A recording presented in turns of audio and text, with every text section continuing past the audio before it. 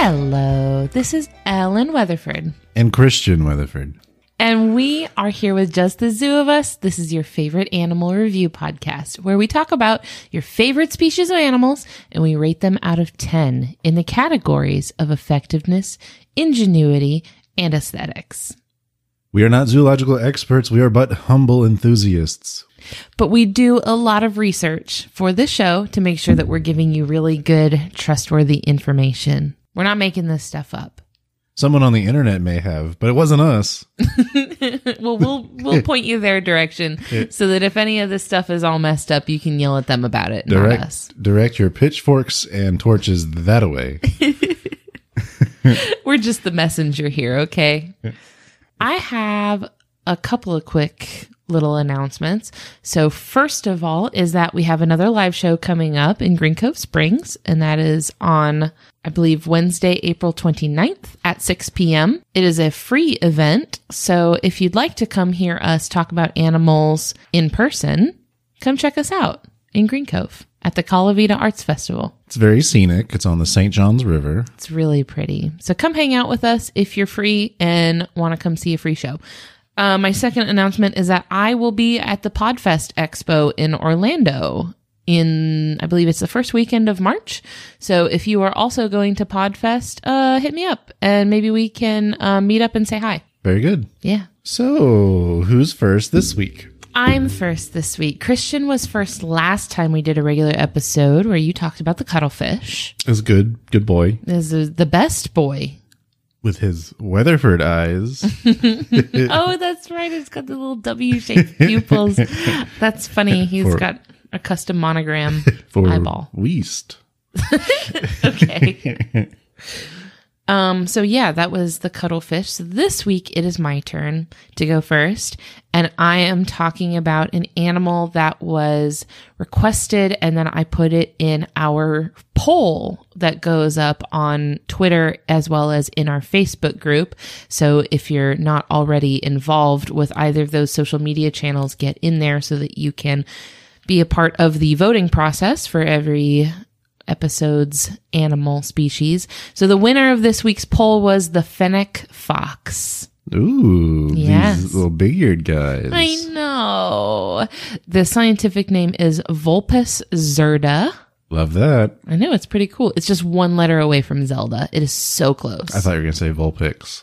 Also, well, it's 2 letters away from Vulpix. But okay. But that genus name, Vulpes, is where Vulpix comes from. Oh. Yeah. Okay. So this species was submitted to us originally by Amy Pate. Thank you, Amy. Yeah, thanks. And I just chatted with Oliver Pate yesterday at his birthday party. Happy birthday, Oliver. And Oliver said that we need to talk about more desert animals. So here you go, Oliver. This one's for you, bud. Okay. I didn't actually know the Fennec fox was a desert animal. It is. So, well, first of all, I'm getting this information from National Geographic as well as the Smithsonian National Zoo. And to introduce you to this little guy, yes, they are a desert-dwelling animal. They live in sandy deserts in northern Africa and all the way up into the Arabian Peninsula. Oh, okay. Mm-hmm. So all the way from like Morocco all the way over to Egypt and Saudi Arabia. All right. Mm-hmm. And they like to live in those super dry, arid, sandy deserts. They are only up to 16 inches or 40 centimeters long, with the tail that adds another foot or 30 centimeters. Oh, wow. Long tail, but they're typically only about 3 pounds. Oh, they're small. Which is 1.36 kilograms. Oh, is They're their tail so little? Is their tail bushy? Yeah, it's pretty bushy. Okay. It's not as big and bushy as you would see in like a red fox or an Arctic fox, but it is noticeably bushier than the rest of the body. Okay. So they belong to the taxonomic family Canidae, which is the same family as wolves and dogs and stuff like that. So they are canines. Okay. Along with coyotes and wolves, stuff like that. And that genus Vulpes contains all of the other foxes, such as red foxes, Arctic foxes, stuff like that. All in all, there are 12 species of foxes, of which the Fennec fox is the smallest. Oh. Not only is it the smallest fox, but it's actually the smallest member of the Canidae family. Okay. Yeah, so it is the smallest canid at all, unless you count things like really tiny breeds of dogs. I was about to say, like a Chihuahua. Yeah, so like I guess if you count like very, very tiny breeds of dogs, then yeah, some of those would probably be smaller than a Fennec fox.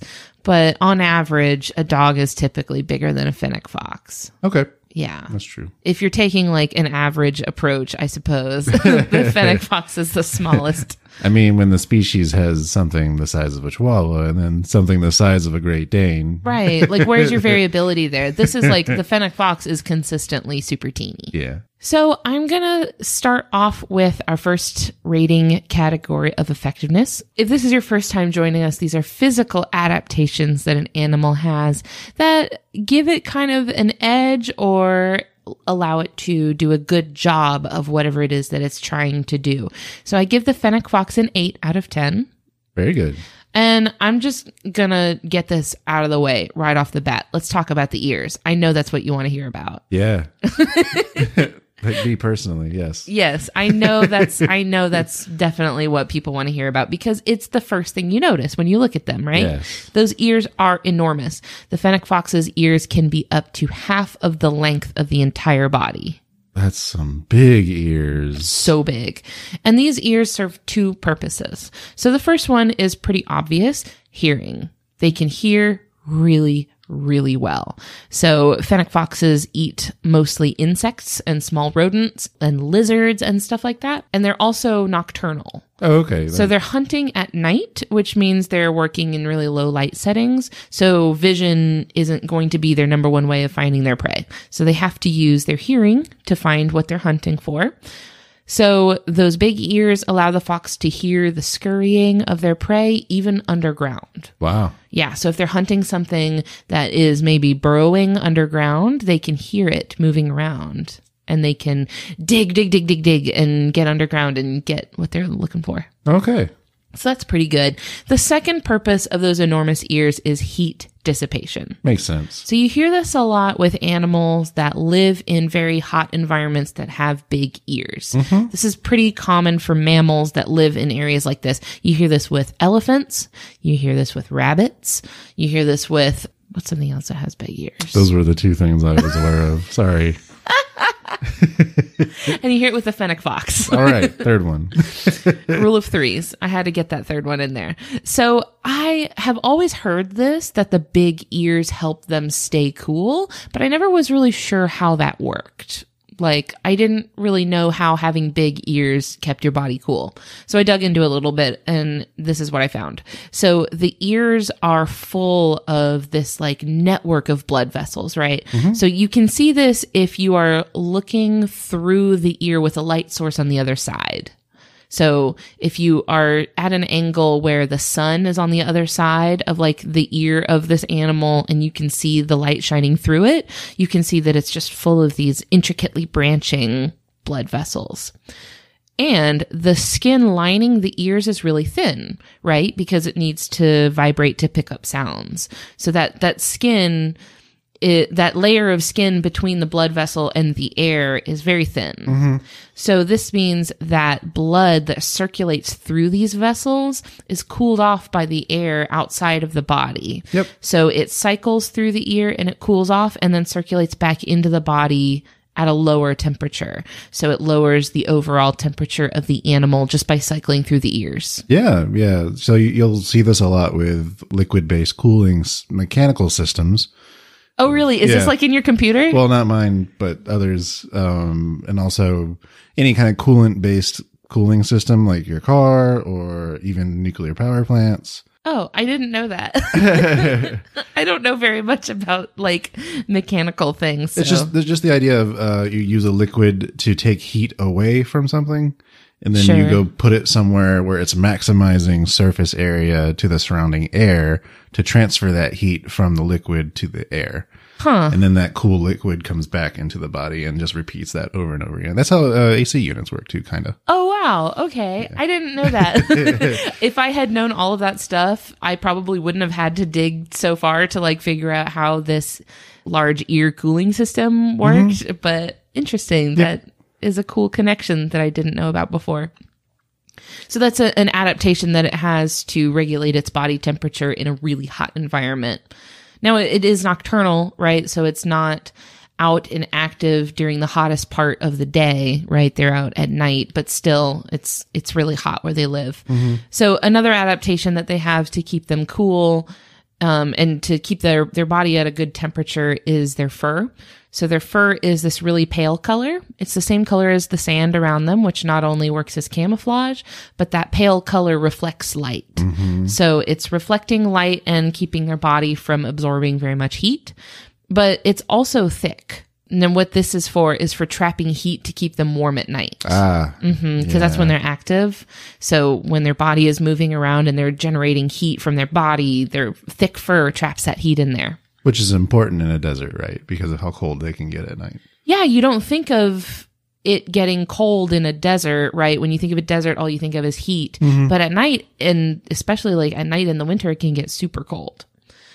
Another really, really cool thing about their fur is that the bottoms of their paws are covered in fur. Oh, another one of these. All right. Yeah. So this, the other animal that we talked about with paws like this was the red panda that has fur on the bottoms of its paws. I think maybe also the lynx. Oh, maybe. Yeah. You might be right about that.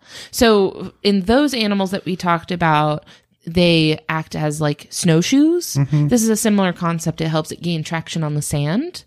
But what it also does is it protects the skin on the bottom of their toes from being burned. Oh. Yeah, because you could actually like get burned or even get like shredded up by sand. So it protects the bottoms of their toes. Instead of like how with other foxes or with other canids, you look at the bottom of their feet and you see this exposed skin. So unfortunately, sorry, no toe beans, but it's really crazy because when you flip their paw over, you just see fur.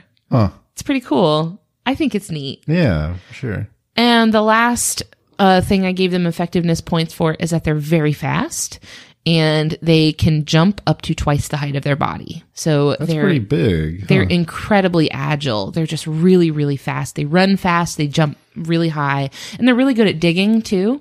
They use their front paws to dig in the sand, and they're really good at it. So they're pretty nimble little guys.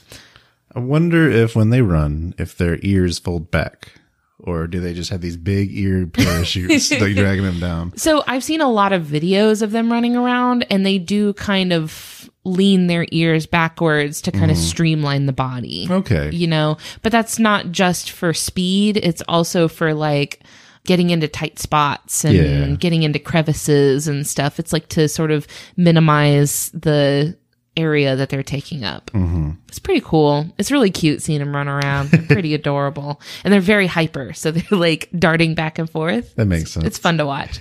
So this brings me to my next category for the Fennec fox, which is ingenuity, which if this is your first time with us, we define this as behavioral adaptations that an animal has that let it do what it's trying to do a little bit better. I also gave them an 8 out of 10. Wow. This is another solid 8. They're clever. These are clever little dudes.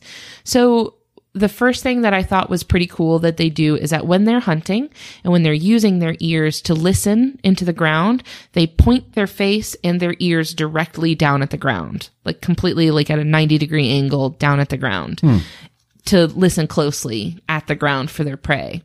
So, and they also, something funny that they do when they're listening to the ground is they tilt their head back and forth from side to side. Oh. And what they're doing is, this is how you've talked about some reptiles that will turn their head back and forth to try to like smell the air to see like, oh, when I turn this way, it's stronger. And when I turn this way, it's weaker. So it must be that way. Yeah, yeah. This is the same sort of concept. So they're tilting their head back and forth to see when the sound is the strongest. Huh.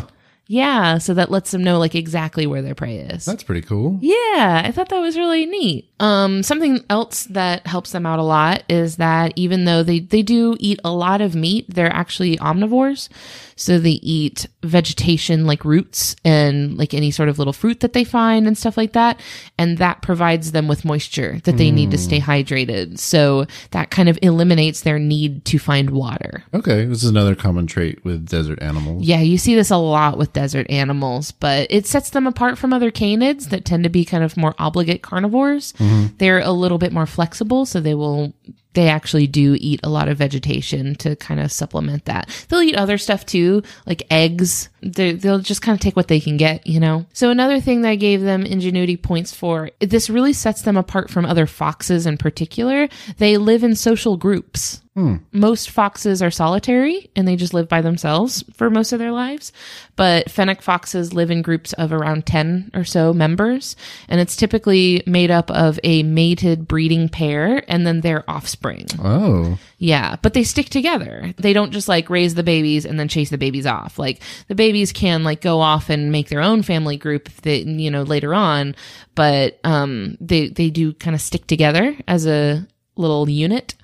And they communicate with each other vocally. So they use all sorts of sounds. They have tons and tons of little sounds they make. They make chatters, growls, they purr, which is pretty cute. Do they scream? They scream. Yes, they do that.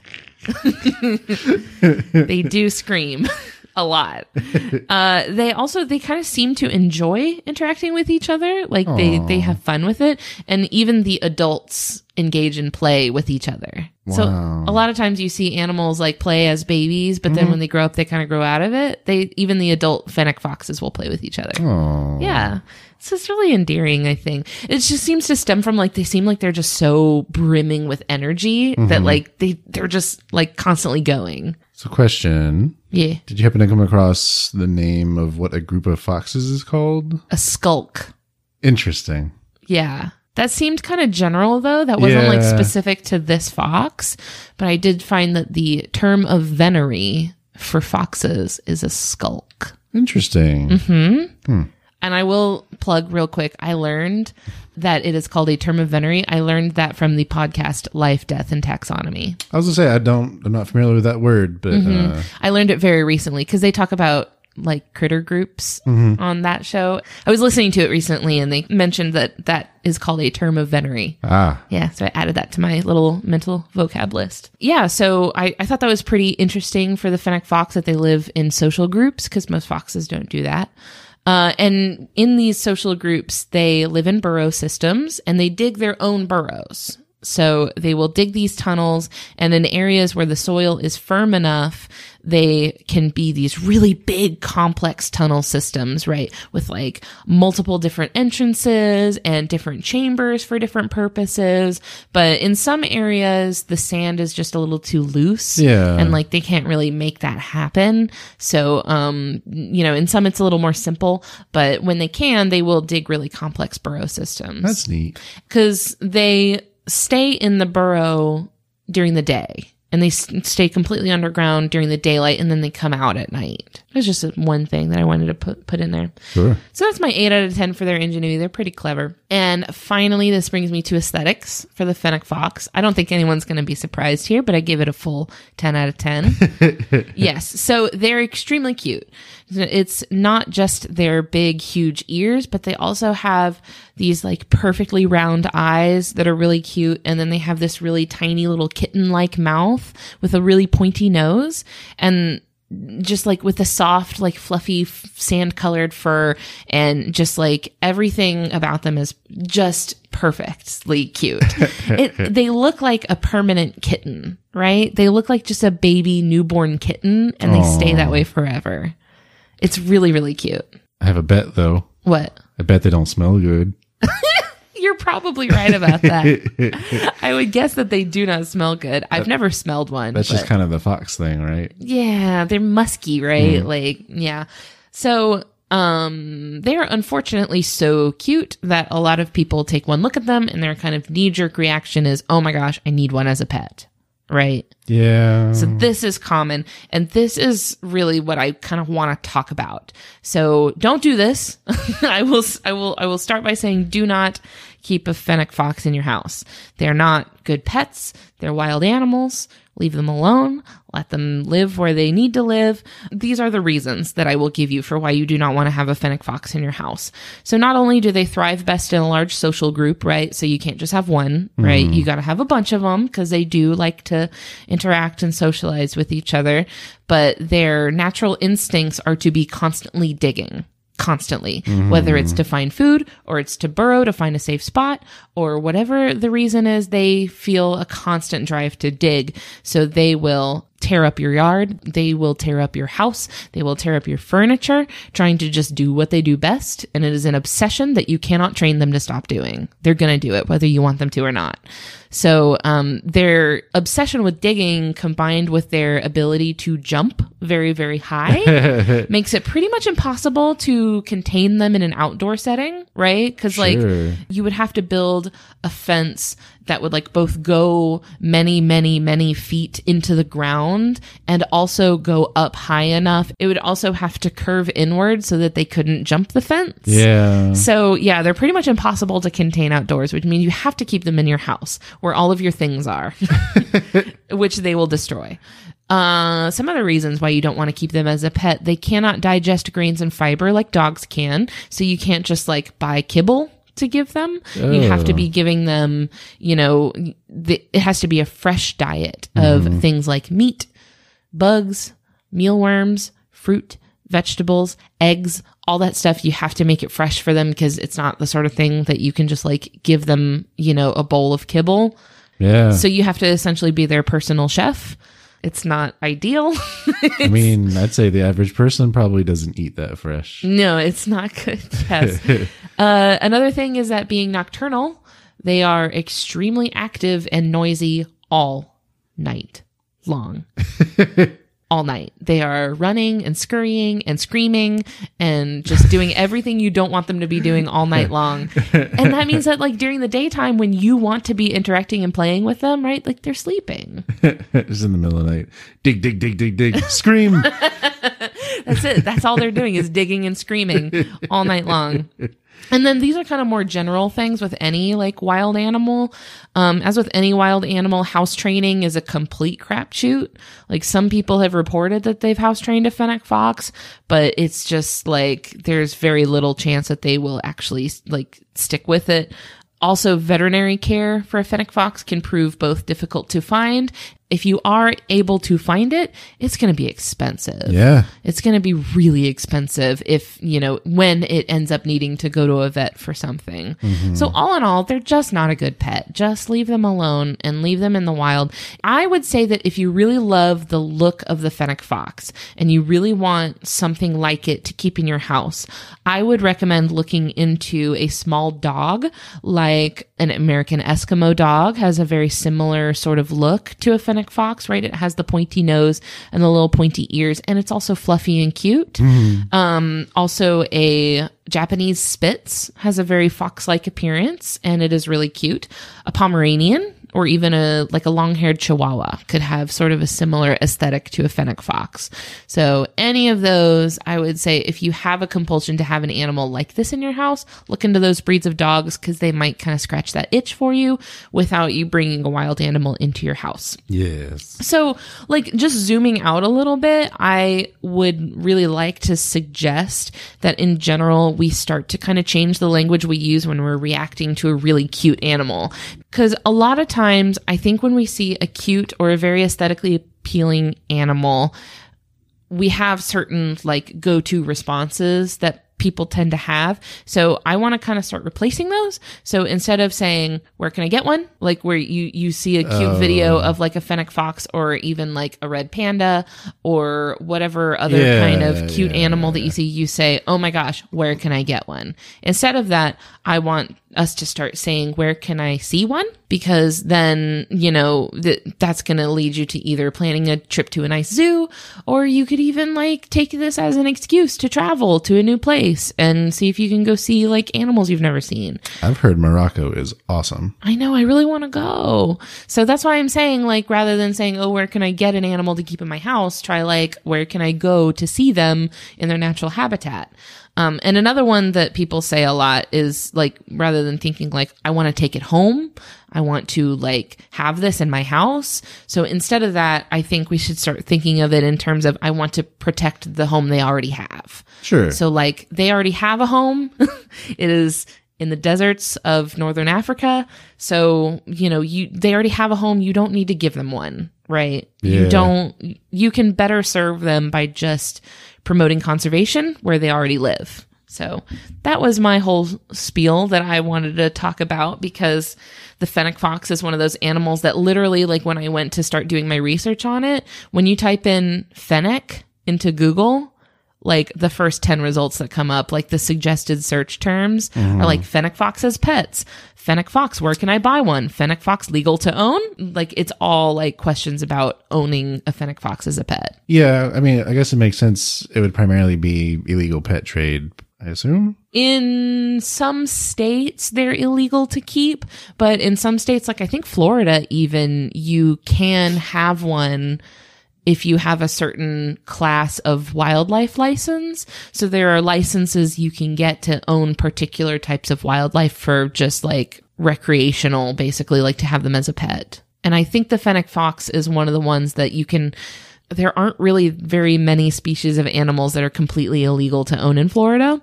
So I think the fennec fox is one of those ones that if you have the right type of wildlife, like ownership license, you can have one legally. Why Florida be like this? I don't, it's a lot. I have so many questions about why Florida is the way that it is in many aspects. And this is only one of many.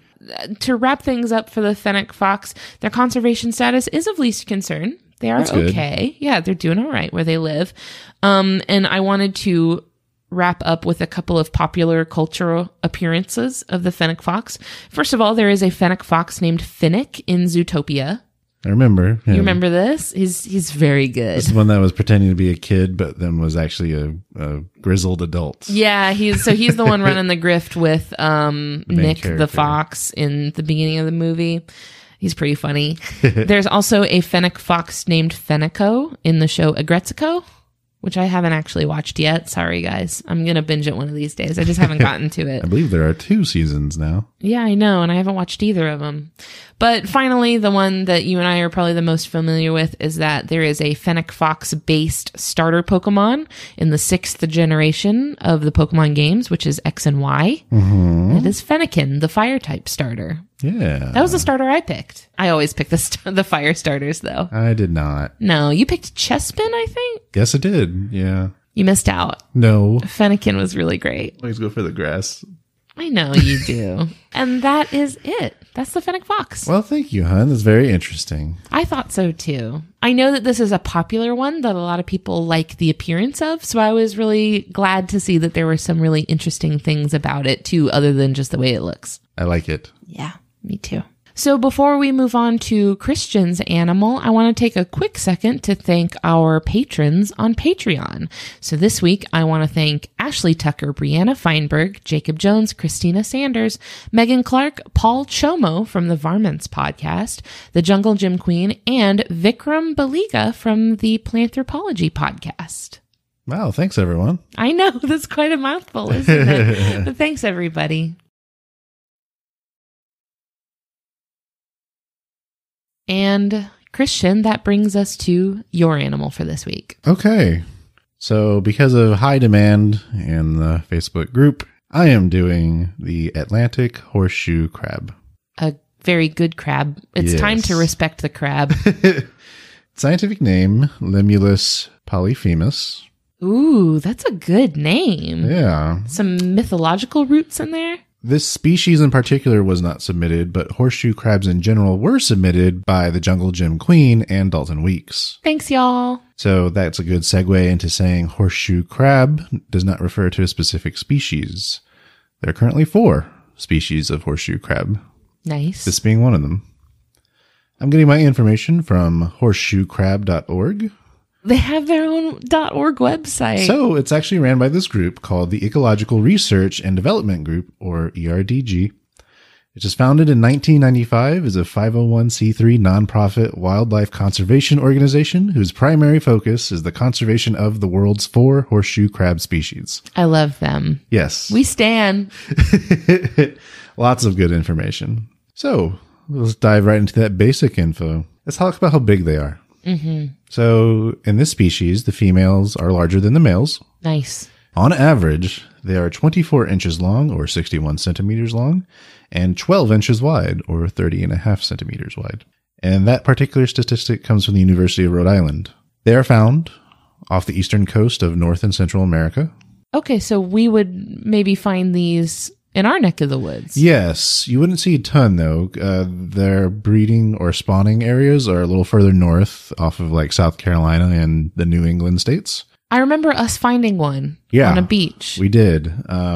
It was either a molted shell of one or a dead one. I don't recall. I think it was a shell. One of the things I'll talk about is how to tell the difference. That would be great. Yeah. I don't remember enough about it to tell in hindsight, but I have a picture somewhere, I'm sure. Okay. So yeah, these guys are found off the east coast of North and Central America. And the ones that are off Central America are mostly off of the Yucatan Peninsula of Mexico. Very cool. Yeah. In terms of more specifically where they're found, when they're spawning, they prefer sand beach areas within bays and coves that are protected from wave energy. They like to come in, lay their egg clusters after spawning, and they like it so that the waves aren't like constantly knocking them. Sure. Otherwise, they can be found at depths greater than 200 meters or 656 feet. Wow. But seem to prefer depths less than 30 meters or 98 feet. The other three species are found in the Indo-Pacific of the coast of Asia. They belong to the taxonomic family Lemulidae, which comprises the horseshoe crabs. They belong to the Arthropoda phylum. And these are animals that have articulated bodies and limbs. So things that are in there are insects, arachnids, and crustaceans. It belongs to the subphylum Chelicerata, which also includes sea spiders and arachnids. So, the common name for these guys, horseshoe crab. Yeah. They are not crabs. Not crab. It is a different subphylum because crabs belong to the subphylum Crustacea. Okay. Yeah. So they're actually more closely related to spiders and scorpions than crabs. Okay. Yeah. That's interesting. Not horseshoes. Not crabs. So obviously the horseshoe part comes from what they look like. I guess I should give a description of what they look like, shouldn't I? There's probably at least, I'm going to say there's at least one person listening who has never seen a horseshoe crab. Yeah. So these are really hard-shelled little critters that are brown, mostly. If you're familiar with Pokemon, Kabuto is kind of designed to look like them. Yeah. They're kind of domed. Yeah. They're a little domed. Most of the stuff going on with them are on the bottom. They have a long pointy tail. So from above, the angle that you would most likely be seeing one, they look like a dome with some kind of spiky bits at the back, and then a long spike-shaped tail. Yeah. That's a bit like a stingray's tail almost. Yeah, but to clarify, it does not the same functionality as the stingray. Right. They belong to the Meristomata class, which means legs attached to the mouth.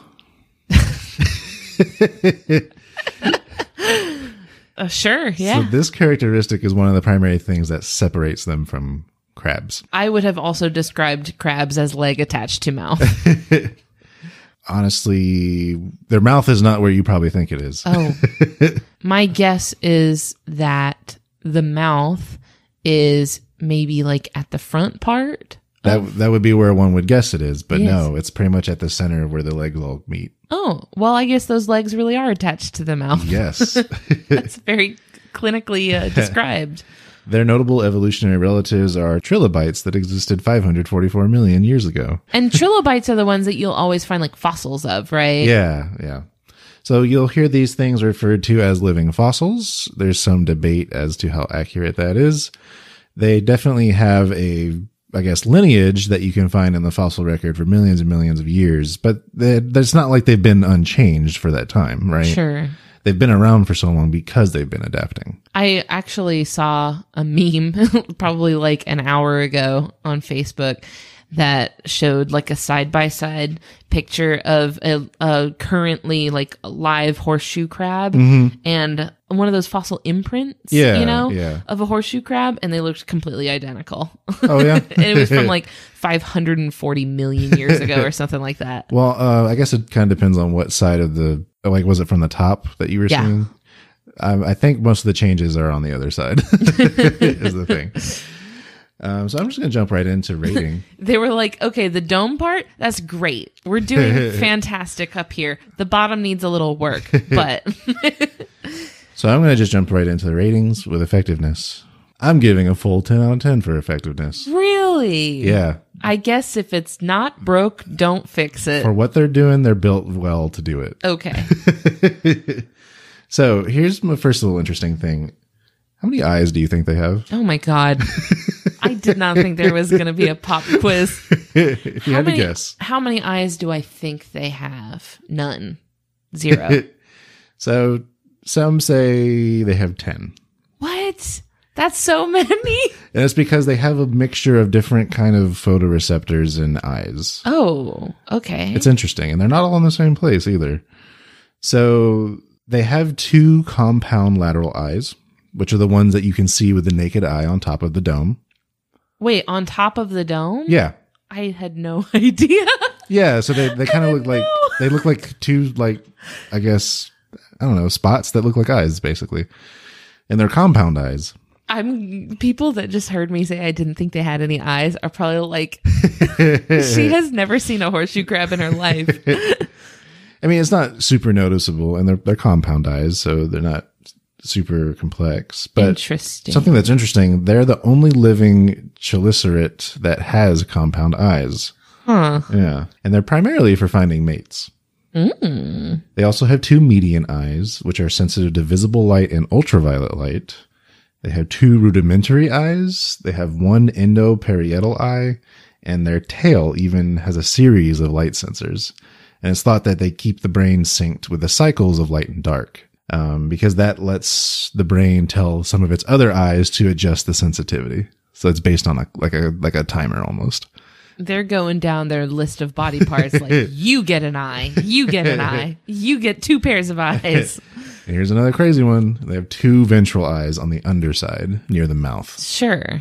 Because you got to get a really good look at all of that dirt. Well, it's thought that it helps with orientation while they swim. Orientation while they swim. So like what direction that they're going? Yeah, because I guess they can get turned upside down and stuff while they're swimming. And oh, such. Sure. So as I alluded to earlier, they molt as they grow. So one way to tell the difference between a dead horseshoe crab and just the remains of a molt is if at the front you see a split on the edge of the shell. It's basically where the shell has split in half to allow the horseshoe crab to get out of it. Oh, okay. Yeah. So this is not like a hermit crab or something where the entire animal emerges from the shell and leaves the shell behind and has to go find a new one. This is something where it has already grown the shell underneath. Well, it's basically shedding its entire exoskeleton. Sure. So like when it does that, is there already a new exoskeleton underneath? There or is is. it like... So it's actually really interesting. So when they get ready to molt, they bring in water into their body to kind of put some padding between their body and their exoskeleton. And by this point, they've already grown a new exoskeleton, but at this point, it's soft. So they'll get out of the old one, and then after, I guess, some time, that new one hardens up. Wow. Yeah. That's really cool. And this is how they get bigger. Oh, okay. Yeah. That makes sense. Yep. Because once it's hardened, right, there's not a lot of growing that you can do once it's like rock solid. Mm-hmm. Yep. And so they get bigger when they do this. And also, like the compound eyes add more segments to it as they get bigger. Oh. Yeah. So their eyes are like improving over time? Just getting more of those little lenses, I guess. I'm assuming more is better. I don't know. They have 12 appendages. Meaning like legs? Yeah. 12 legs. Well, they're not really all legs. So that's why I call them appendages. Sure. So they have 2 chelicerae, which are used for eating. So it's to pull things into their mouth, basically. Okay. Grabby bits. And they have 10 legs. So the first set, also called pedipalps, Oh. are modified in the males to allow grasping onto females during mating. There we go. Okay. Yeah. As I mentioned earlier, they have the mouth on the bottom, and they are the only chelicerates with a gut designed to handle solid food. They use the chelicerae to place food into the mouth. In other arthropods, those are analogous to mandibles, like in chewing insects. Oh, sure. Or fangs in spiders. Yeah. Yeah. Just the bits that they grab their food with. Yeah. Where other ones actually have chewing jaws and such. Mm-hmm. Indigestible pieces like fish bones are regurgitated. And they have things called book gills. book gills? Yeah. They kind of look like the pages of a book viewed from the side. Oh, okay. Okay. So they use these for propulsion and breathing. So gills, of course, are designed to extract oxygen from the water and into the body. Yeah. And like I mentioned earlier, they can use those gills to take in water when it's time to molt. Before you move on. Yes. So how do they move? Do they primarily use their legs for locomotion, or do they ever like swim? They're mostly using their legs, but it seems like they can do some amount of swimming. Okay. Yeah. I've never seen one swim. I've only ever seen them kind of like crawl along the bottom. So I just wasn't sure if that was even something they were capable of doing. I think it is, but they primarily are doing crawling on the bottom. Sure. So moving on to ingenuity. I didn't have much for this. So I'm going to give them a 3 out of 10 for ingenuity. They have min-maxed so hard. And the only thing I really have to say about their ingenuity is indiscriminate mating. Oh, sure. Listen, okay, well, hold on, because that's surprising, because they have like a billion eyes. So you'd think like... So one of my notes is they have lots of eyes, but not necessarily good eyesight. Oh, dear. Because you'll see lots of pictures of them, of the males, latching on to things that are horseshoe crab shaped. For example, a Frisbee. That's what you meant by indiscriminate mating. Yes. Okay. So that's all I have to say about ingenuity. That's really good. Oh, I love that so much. For aesthetics, give them a 5 out of 10. Yeah, that's fair. They're interesting from the top, but from the bottom, they look like the face huggers from Alien. Yeah, okay, I can see that. Or like the, what are the doodads from Half-Life? They're similar to face huggers. Head crabs. Yeah. That's what they look like from the bottom. So they're very different. There's not a whole lot else you can compare them to directly in terms of what they look like. Yeah, they're very unique. It's totally understandable that they got the misnomer of crab. Mm-hmm. Pretty similar. I think that that common name crab was just something that was applied to like something that lived in the water and was kind of spidery. Yeah. So the meat of what I want to talk about comes in the form of miscellaneous information. Okay. Interesting. So their conservation status is vulnerable, as listed by the IUCN. Really? Yes. Huh. Also, they've been featured in the National Geographic Photo Arc. Nice. Yeah. Which I guess means there's a zoo out there that has horseshoe crabs. We have pet horseshoe crabs. We have? At the Florida Aquarium. They have them in a touch tank. It's not in the bone zone. The no bone zone. It's not in the no bone zone. Which we're allowed to say that on the show because that is... It's referring to skeletons? It's because they have an invertebrate like exhibit area in the zoo. It's on their zoo sign in the Florida Aquarium. It's on their signage. We're allowed to say it. It's not in the no bone zone. They have it. Hashtag I ate the bones. Okay. Well, so my point is that they have a big touch tank where you can touch stingrays, and they also have horseshoe crabs in there. And I even have a picture of you petting a horseshoe crab. Well, there's photographic proof. There is. Now, the thing I really, really, really, really, really want to talk about. Oh, boy. Is the medical applications of their blood. Of their blood, specifically. Yes. Interesting. So, first of all, they have blue blood. Love it. That's because their blood uses hemocyanin to carry oxygen. And the copper that's present in hemocyanin makes it blue. So we have talked about hemocyanin before. Have we? We have, with the vampire squid. Oh, okay. Mm-hmm. To be specific, it's really the chemical reaction between it and oxygen that causes it to be blue. Okay. So the more oxygenated it is, the bluer it is, similar to our blood. Mm-hmm. So our blood contains hemoglobin, which contains iron. So when that reacts with oxygen, it makes the color red. Yes. So the more oxygenated the blood, the brighter of a red it is. Sure. And their blood cells are called amoebocytes. Amoebocytes. Yes. So before I continue to talk about what their blood does, I need to give some background context and some, I suppose, biology. Yes. This is what I'm here for. So with medical devices and also things like vaccines, they go through processes to kill bacteria. So these are things like syringes, or even like the liquid vaccinations, medical equipment that will come into contact with your bodily fluids. Is this a sterilization? Yeah. Okay. So the process to kill live bacteria in vaccines and intravenous solutions can result in the release of endotoxin, which is a type of pyrogen, which our immune systems and those of animals see as indicators of live bacteria. Oh. The thing is, so while the bacteria itself is dead or sterilized, gone, the thing that tells our body their bacteria is still there. Okay. All right. So what happens with that, when it enters our body, it provokes an immune response. If too much endotoxin is introduced to the bloodstream or spinal fluid, we can develop fever, shock, and organ failure. So extreme cases result in death. Yeah. Right? So this is your body trying to oh, there's bacteria in there. You better turn up the heat. Yeah, sure. And then you flush them out. And then you incinerate yourself basically from the inside. So therefore, products that come in contact with the bloodstream or spinal fluid are tested for the absence of live bacteria or sterility and endotoxin. So two things. You don't want the bacteria and you also don't want the endotoxin that would cause the immune response, regardless. Okay. Now, the standard for testing for pyrogens, including endotoxin, was called the rabbit pyrogen test. Rabbit? Yes.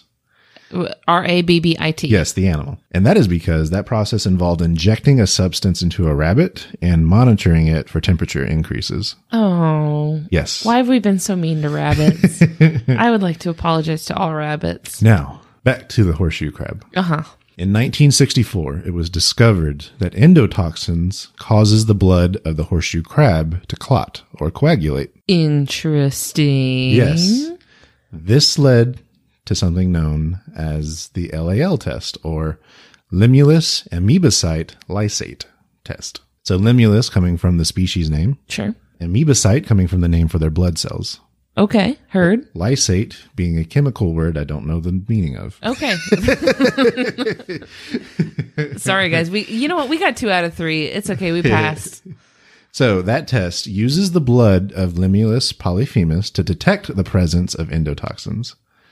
So in Asia, there's a similarly named test called the TAL after their species of horseshoe crabs, Tachypleus tridentatus. Ooh, interesting. Yeah, so that's the name of their species and found in Asia. Okay. So basically same thing, just use the blood from that species. This resulted in a huge worldwide demand for horseshoe crab blood. So there are entire production chains of people collecting horseshoe crabs and then harvesting their blood. That's so brutal. So you'll see pictures of this where you'll see horseshoe crabs in like a lab setting, and there's like what looks like a glass milk bottle with blue liquid in it. Gross. Yes. It sounds like you would find this in like a Fallout game. Like a glowing blue, like it's their weird new Nuka-Cola product. Yeah. Now, just a note, in those pictures, it looks like a lot of blood. It is, but it is not the blood of one crab. Sure. It is from multiple. Because in the U.S., horseshoe crab catch and bleedings are very regulated. I would hope so. Yes. As this kills the crab. Otherwise, yeah. So that's one of the only reasons they can be caught purposely is for the purpose of harvesting blood. However, in some parts of the country, they can also be caught for bait with a permit. For bait? Yeah, they're a popular bait for eels and conches. It seems like there's probably easier bait to come by, right? Maybe. So in the places where that's allowed, it has to be done by permit. There's a quota. It's still heavily regulated. Sure. Now, for the organizations in the U.S. that do collect the blood, there are best practices to ensure that the horseshoe crabs survive. So the first one is transportation. They need to be transported in a cool, moist type of container so they survive being transported. There's some thought around how they should be captured. So one company does it by hand. Others will do it by trawler net. The amount of blood taken, they're sure to not take too much. So they do not kill the crab? No, they take only some of its blood. They mark them with non-toxic paint to avoid recapture for the given season. Okay, that's smart. So they don't actually recapture it and bleed it again. Right. They have size requirements, so there's a size minimum. They need to be healthy, so they're screened for being injured. So if they're injured, they're not going to bleed them. And also, when they're done being bled, they're returned to where they were caught within 24 hours. Okay, that's good. Yeah. However, even with all that, their mortality rate is estimated to be at about 15%. Oh, yeah. That's a bummer. And here's an interesting thing. So we talked about how some people are given permits to catch them as bait. Those that do that will do this thing basically called rent a crab, where those bait companies will they will give their crabs to one of these companies that do the bleedings to first take the blood, and then they'll give them back to the bait company to use as bait. Huh. Now that still counts towards the limit that the bait companies can do and such. Right. But they get some extra use out of it. Yeah, because I guess this connects it to like using every part of the animal, maybe? Sort of. You know, sorta. like you're using the animal for more than one purpose. Yeah. But even then, it's regulated to like a small amount. Sure. Here's the problem. So we talked about how there's different horseshoe crab species in Asia. Mm-hmm. They have no such protections in Asia. Oh, no. And usually is a 100% mortality rate. Oh, babies. And that's because they are bled to death and then sold for their chitin. Is the chitin edible? No, it's just useful for things, I guess. Sure. Make a nice salad bowl, maybe. I don't know. So that's the problem. So we have this big demand for the blood to make medical devices safer. But then in these areas of Asia, they aren't being regulated very well. So the demand is thought to exceed production capabilities at some point, especially with that practice in Asia. Because, the ones that are operating in the United States are pretty much operating at maximum to where the populations can still be viable. Right. So what we're turning towards is alternative endotoxin detective methods because they're really needed and they're in development. So one is the recombinant factor C method. DNA of one of the horseshoe crab blood clotting factors, factor C, was cloned and grown recombinantly or synthetically. Whoa. Yes. So no need for harvesting blood from the animals. That's really cool. Yeah. We got clone crabs now.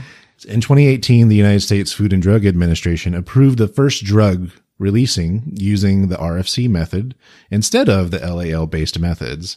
And that drug was called Emgality and is used for the prevention of migraines in adults. Wow. Yeah. So it's starting to pick up usage. Synthetic crab blood. Exactly. First you got synthetic crab meat.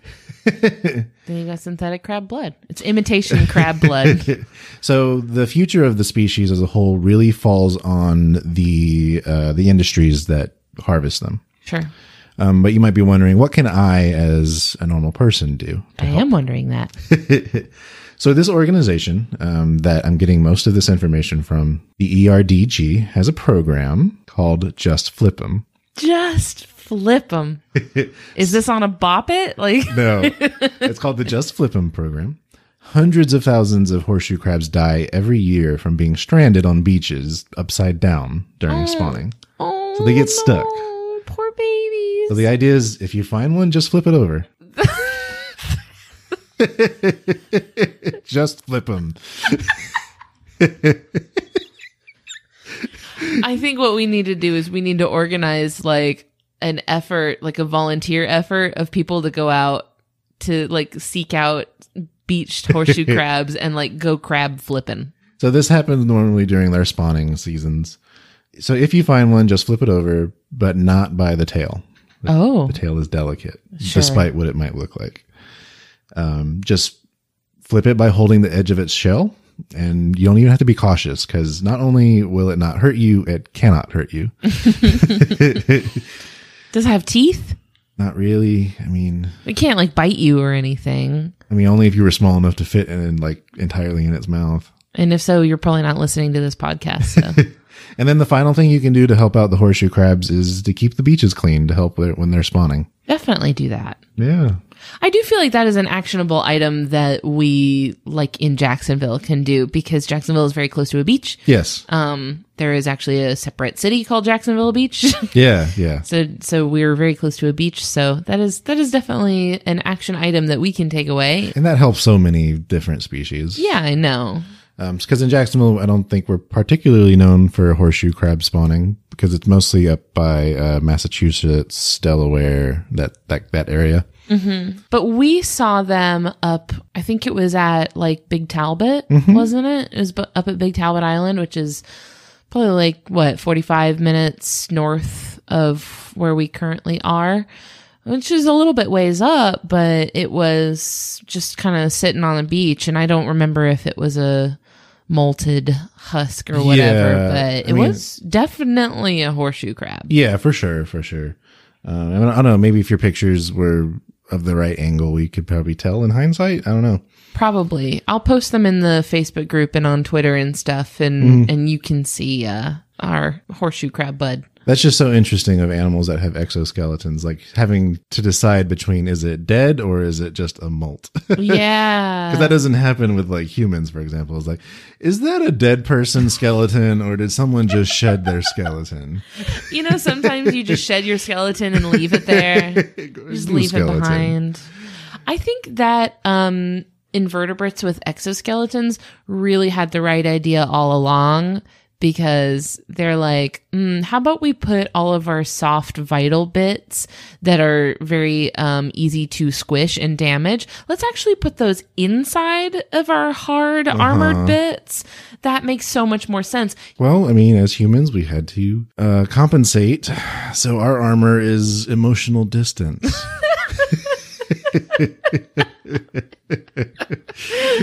And do horseshoe crabs have that? No. Horseshoe crabs have closure and therapy. Getting real close to those frisbees. Gross. Nasty. Excellent. Nicely done. Thank you. That was really good. I'm sure there was a lot of information I missed in there, but interesting nonetheless. I thought you did a great job. Thank you.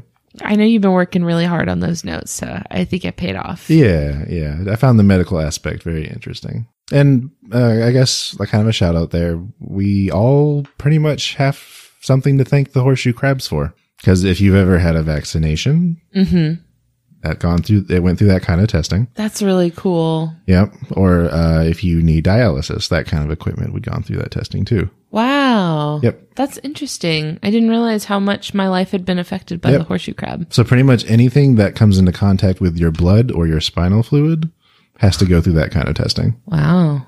Probably epidurals, because that's like a spinal thing. That time it was you. It was on silent.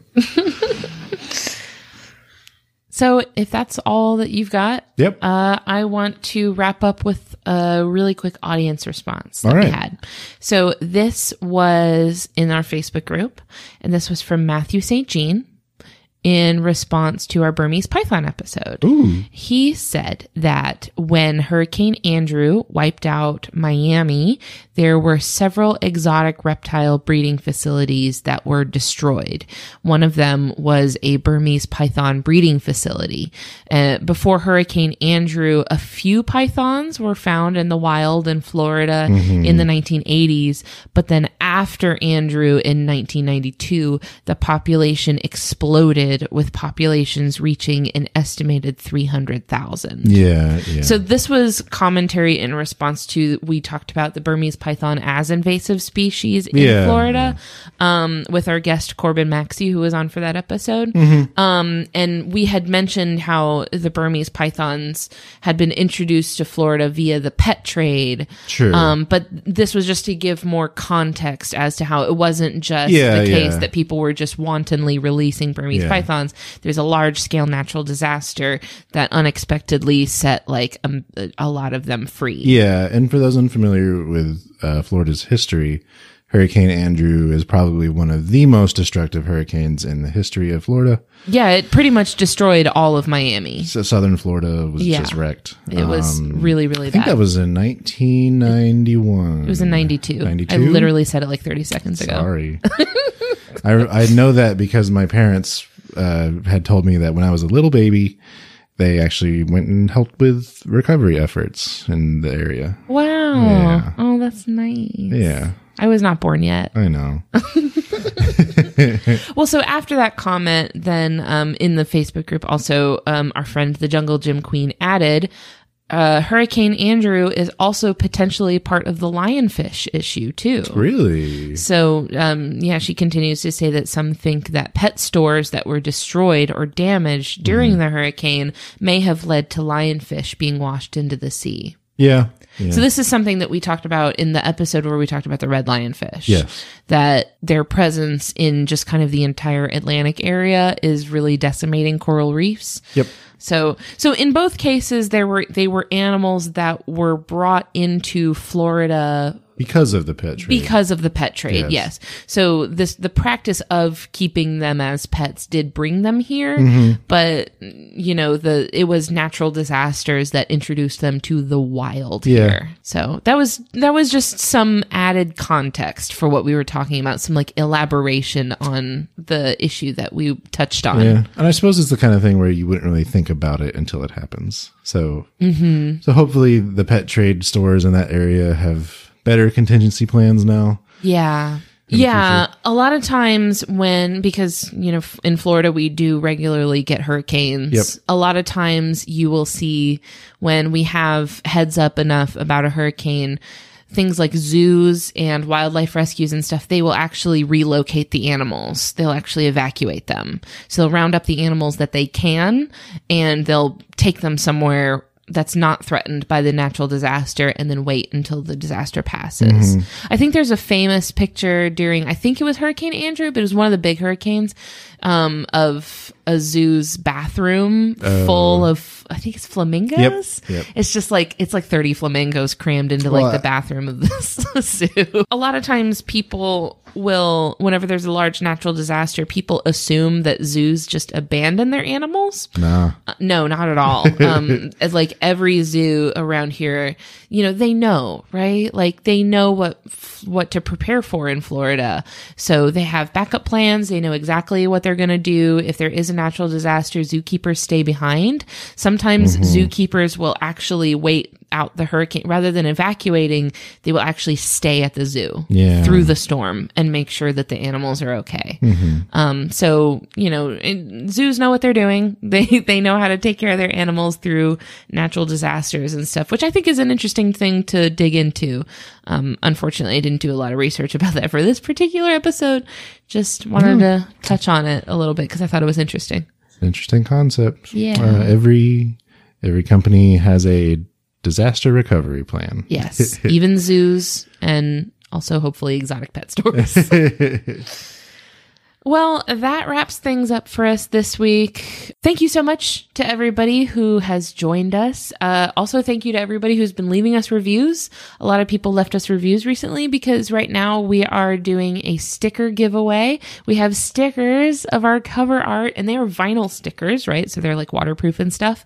And they're of our cover art by our buddy Taylor Gordon Wood, and they're really beautiful. So if you leave us a review on either iTunes or Podchaser and take a screenshot of your review and send it to us, and I'll send you a sticker of our cover art. It's a good sticker. It's really, really cute. So yeah, just leave us a review. We really love that. You can also hang out with us virtually on social media.